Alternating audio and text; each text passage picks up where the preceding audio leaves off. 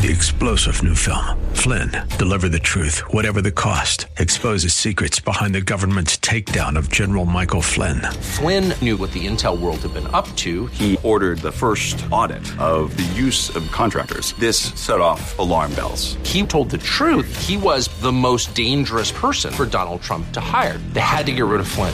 Flynn, deliver the truth, whatever the cost. Available now. Watch it today. Go to salemnow.com. salemnow.com. WTBN, Pinellas Park. Up next is Verse by Verse, sponsored by Verse Ministries. There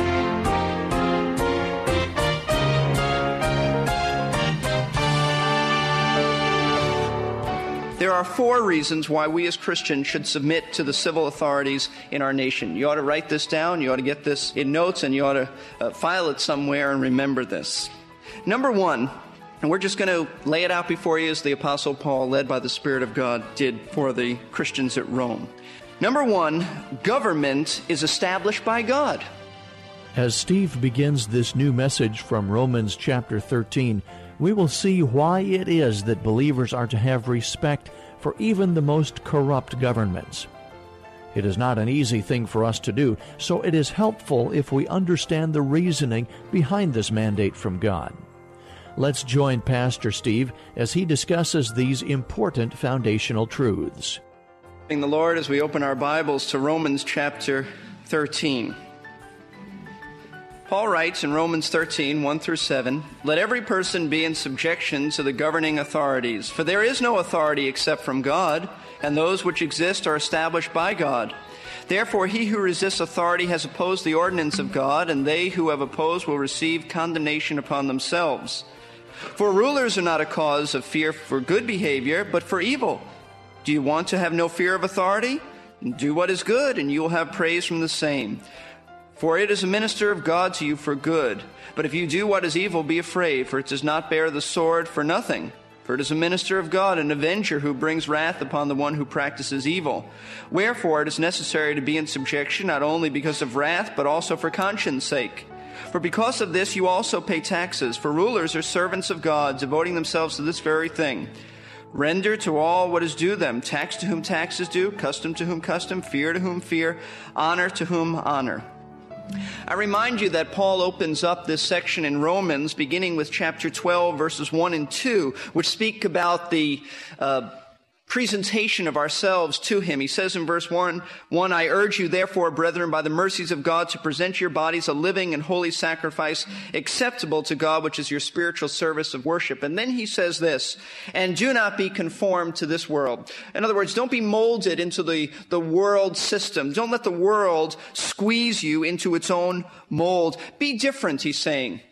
We who know Christ, we who are secure in Christ and understand all the implications of Romans 8, 9, 10, 11, which speaks of our security, the security of Israel and God's security for his people, we who understand that ought then to have the normal response of presenting ourselves to Christ.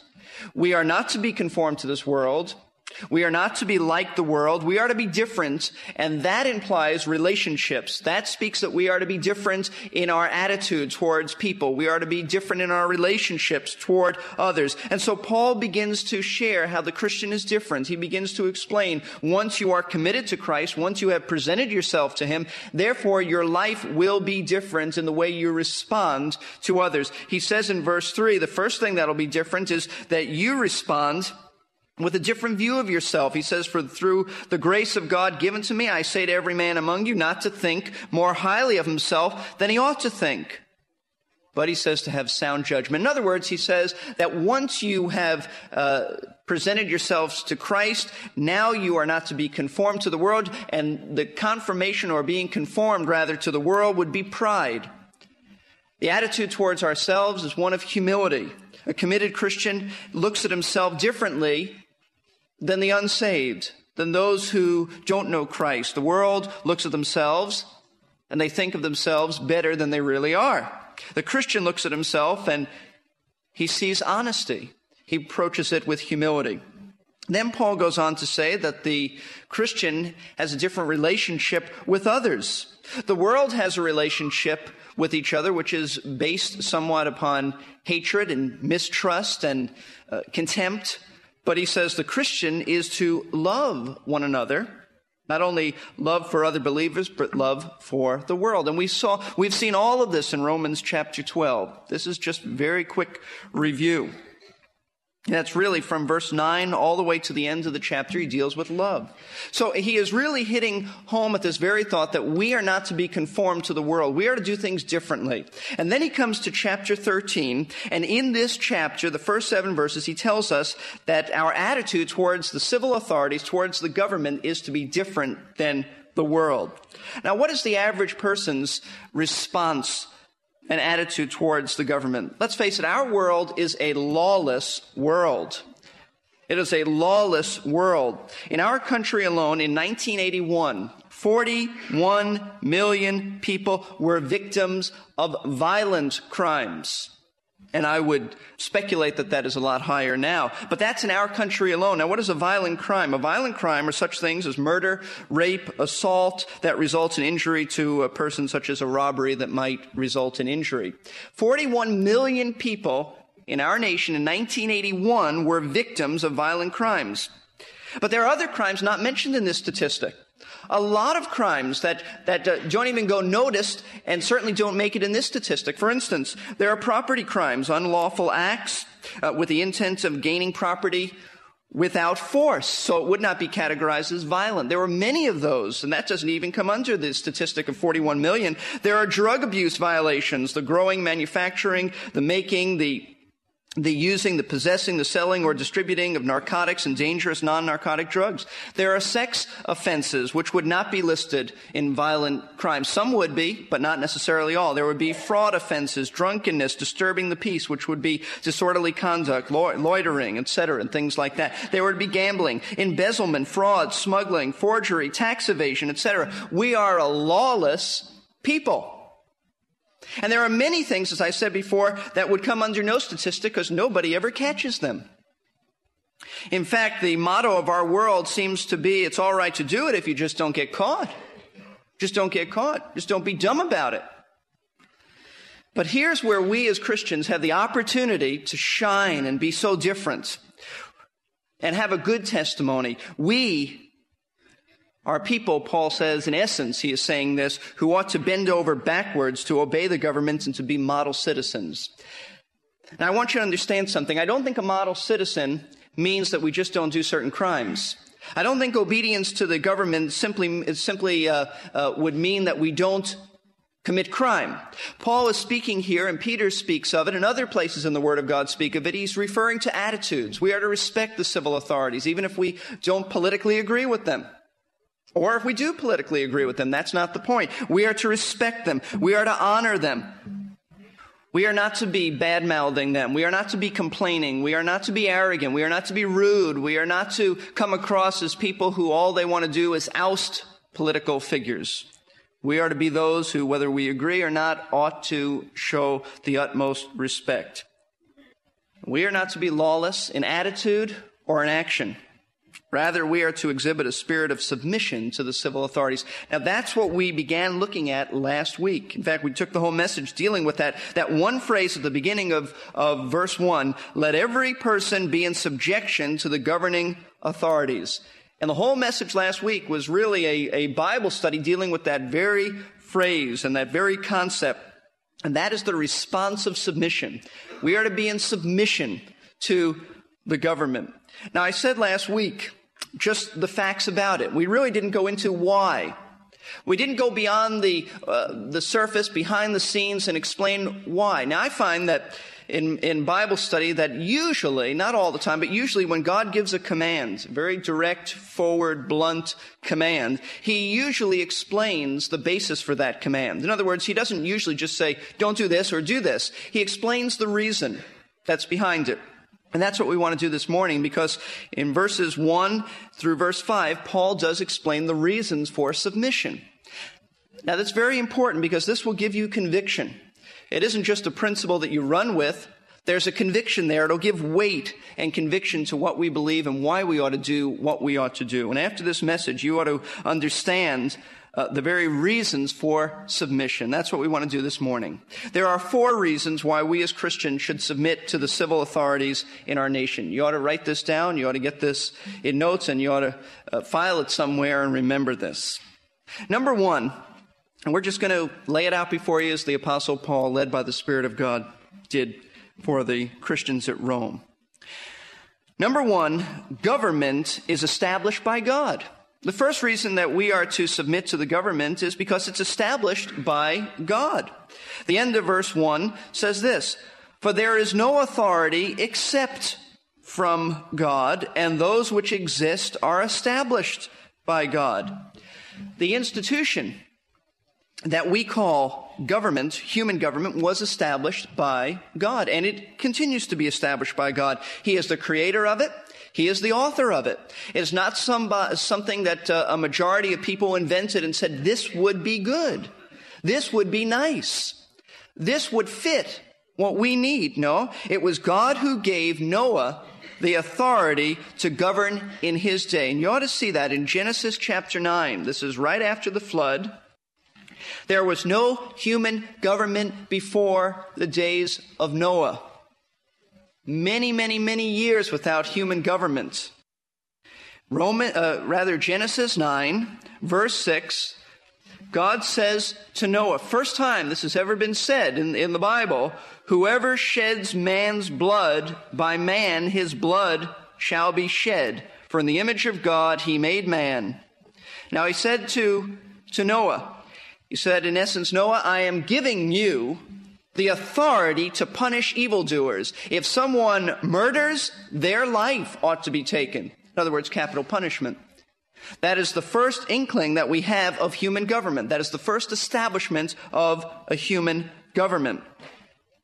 And it was God who has given authority to every government since that time to rule. God gives them the authority. All civil authority has been delegated by God. If you understand that, you'll grasp it. It is delegated authority. Government rules in the place of God. It stands in his place. He established it to govern mankind. Human government is as much a divine institution as the home is, as well as the church. Different purposes, different functions, but it is the same type of divine institution. Now that raises a very interesting question. Does God establish cruel and abusive governments? And I only ask that because I know if I don't deal with it and I walk out of here, you'll ask me that. Okay, that's a good question to bring up. Does God establish abusive and cruel governments? Is he behind them in the sense that he's responsible for their sin? It's very important to understand. Let's begin by answering that by hearing from the prophet Daniel. If you'll turn to Daniel in your Old Testament, Daniel chapter 2. Now I remind you that Daniel was not just a prophet of God, but Daniel was a government official. The Babylonian Empire, the Medo-Persian Empire, he lived a long and very wonderful life. Great man of God, prophet of God, but he was also a government official. And Daniel, in first understanding the dream of King Nebuchadnezzar, says a very interesting thing in chapter 2, verse 21. And we don't really at this point need to even go into the context. Just understand that he is interpreting the dream and explaining the answer. And it is he, Daniel says, speaking of God, who changes the times and the epochs. He removes, now watch this, he removes kings and establishes kings. He gives wisdom to wise men and knowledge to men of understanding. Daniel is saying it is God who establishes kings. It is God who takes away kings. It is God who controls who will be king and who will not be king. Then if you'll turn over to Daniel chapter 4, same godly man gives us great insight into this very question of, is God behind every government, whether it's a democracy or not? Is he behind dictatorship? Is he behind a monarch? Is he behind a tyrant? One of the key figures in the book of Daniel is King Nebuchadnezzar. There are many who believe that King Nebuchadnezzar eventually was converted, and that may well be the case. But before he had some type of spiritual experience, he was an ungodly man, a pompous, arrogant, rude man. And God says, in essence, I'm going to teach this man a lesson. I want him to know who really reigns. Nebuchadnezzar was the ruler of the greatest empire up until that day. And so God's going to give this man a lesson in humility. This is called Humility 101. And he says in chapter 4, verse 16 and 17, God says this, let his mind be changed from that of a man, and let a beast's mind be given to him, and let 7 periods of time pass over him. This sentence is by the decree of the angelic watchers, and the decision is a command of the holy ones in order. Now here it is. You understand what he's saying? For a period of time, Nebuchadnezzar is going to have a mental illness. He's going to think that he's an animal.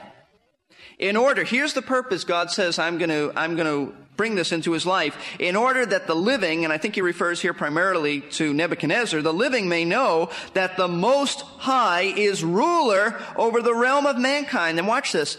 And bestows it on whom he wishes and sets it over the lowliest of men. In other words, God is saying, I'm sovereign. And when someone becomes a king, they are not to think that they did it because of their power or charisma or good looks or whatever, or because the people simply wanted them. God is saying, I want Nebuchadnezzar to understand that I rule. And if he's on the throne, it's because I put him there. And if he's off the throne, it's because I removed him. Now, it happened to Nebuchadnezzar. God is simply predicting it will happen. In chapter 4, verse 29, we see that it begins to happen.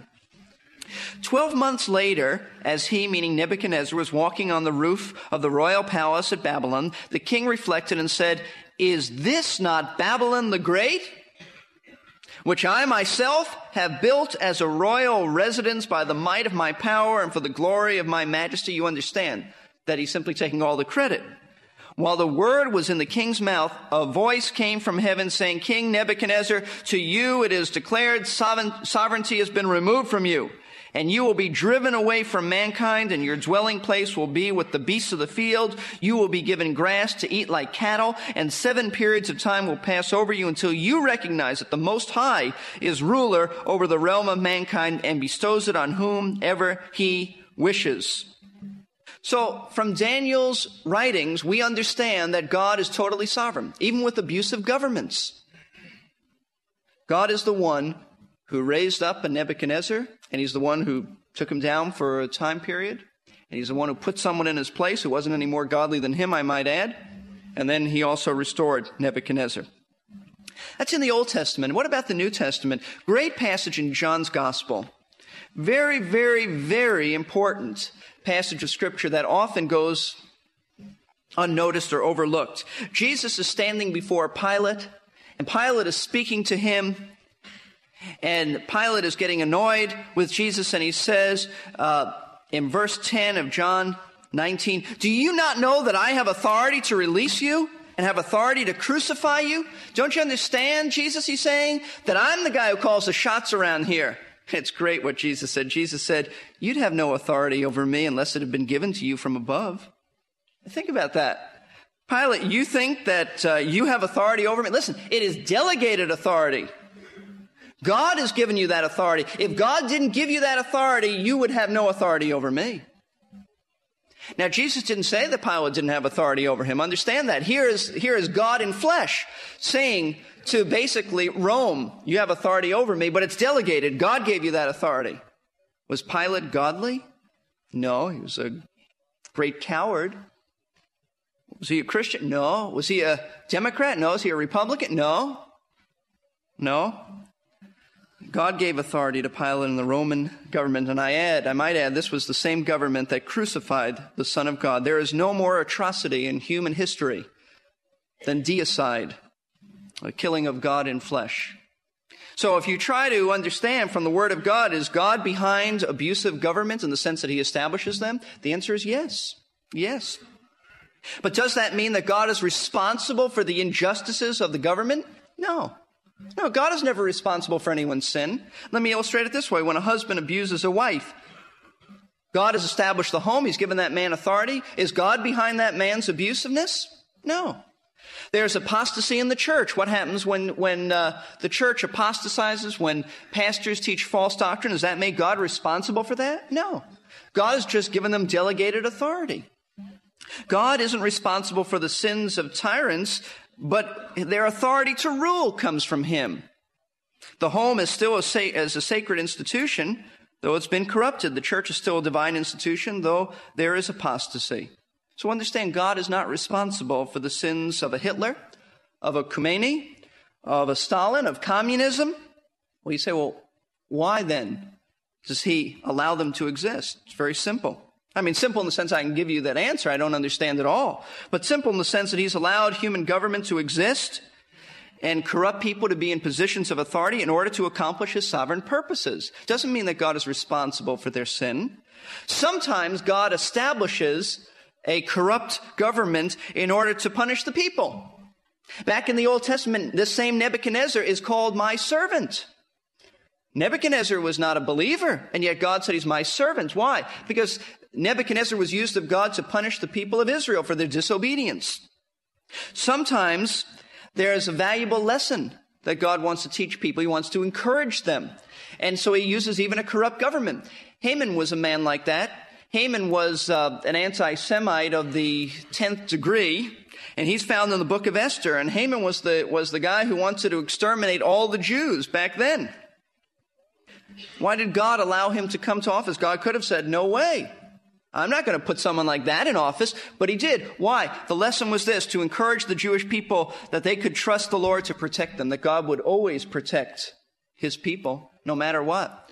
In fact, the Jewish people still today, celebrate the Feast of Purim, which is a yearly reminder that God watches over his people. They wouldn't have had that if Haman hadn't been the prime minister. What about in the modern sense, in the case of an Adolf Hitler? Well, we certainly would never endorse that wickedness. But I'll tell you this, God used Adolf Hitler to bring about the modern state of Israel. The Jew was homeless. The Jew was turned away from the nations of the world. God used that situation to bring about Israel. Is God in control? Absolutely. Is God the one who even allowed Adolf Hitler to come to power? Yes. Could he have stopped it? Yes. Did he stop it? No. God had a purpose in it. I understand from some people who have been missionaries, who were missionaries for years in Iran, which was known as Persia, that numbers and scores of people who they had witnessed to for years and years and years and never came to Christ are coming to Christ now because of the Ayatollah Khomeini and the things that are happening in that nation. Is God behind that? Yes, in that sense he is. How about in the case of communism today? Do you know that the church in China and the church in Russia is far stronger than the church in America? Maybe not as large, but far purer, far stronger. No question about that. These people, listen, it takes commitment to be identified with God's people in those countries. I just received this week a newsletter from Dr. Sela. Actually, I received a letter from him, but while he was here, he left me a newsletter about what's happening in the Philippines and the conflict with communism. And he speaks there about how God has used that to make the hearts of many people tender. So God, yes, is behind. God establishes even corrupt governments. In the case of Rome and Pilate, greatest thing came out of that. Jesus died for your sins and mine. You see, how or why a ruler comes to power doesn't determine our responsibility to submit to him. That's the point.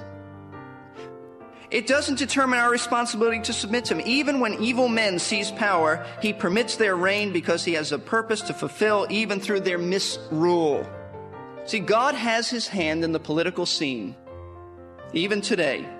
And he has his hand there to bring about his will, and he'll even use wicked rulers to do it, and yet not be responsible for their wickedness. As difficult as it may be for our minds to grasp the sovereignty of God, it should be a great comfort to every believer. Even if we can't understand exactly why God permits evil rulers to have authority and do wicked things, it is critical for us to embrace the fact that he is in control of even the most powerful governments. He has a good purpose in mind that will ultimately be fulfilled, even through corrupt governments. Thank you for joining us today on Verse by Verse. Our teacher, Steve Kreloff, has served since 1981 as the pastor of Lakeside Community Chapel in Clearwater, Florida. His ministry has been effective because of his ability to carefully examine the Scriptures and make practical application of the truths there.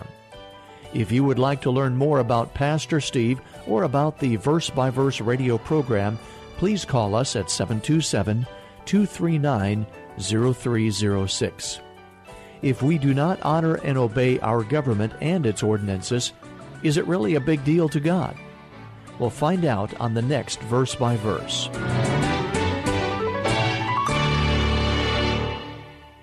You've been listening to Verse by Verse, sponsored by Verse Ministries. This program was pre-recorded. To learn more, including how to donate to this ministry, visit versebyverseradio.org. That's verse. Whatever abilities we have is God's. 3-star General Michael J. Flynn, head of the Pentagon Intelligence Agency, knew all the government's dirty secrets. He was one of the most respected generals in the military. Flynn knew what the intel world had been up to. He understood its funding. He ordered the first audit of the use of contractors. This set off alarm bells. The explosive new documentary, Flynn, Deliver the Truth, Whatever the Cost, uncovers the facts behind this scandal. Flynn told the truth. He was the most dangerous person for Donald Trump to hire. I find out the worst enemy that I'm going to face in my life is right here in America. They took my assessment and they wanted me to change it. And I was like, I'm not changing it. They had to get rid of Flynn. With in-depth interviews, archival footage, and never-before-seen personal records of the man behind the headlines. I just felt like I was drowning. Flynn, Deliver the Truth, Whatever the Cost. Available now. Watch it today. Go to salemnow.com. salemnow.com.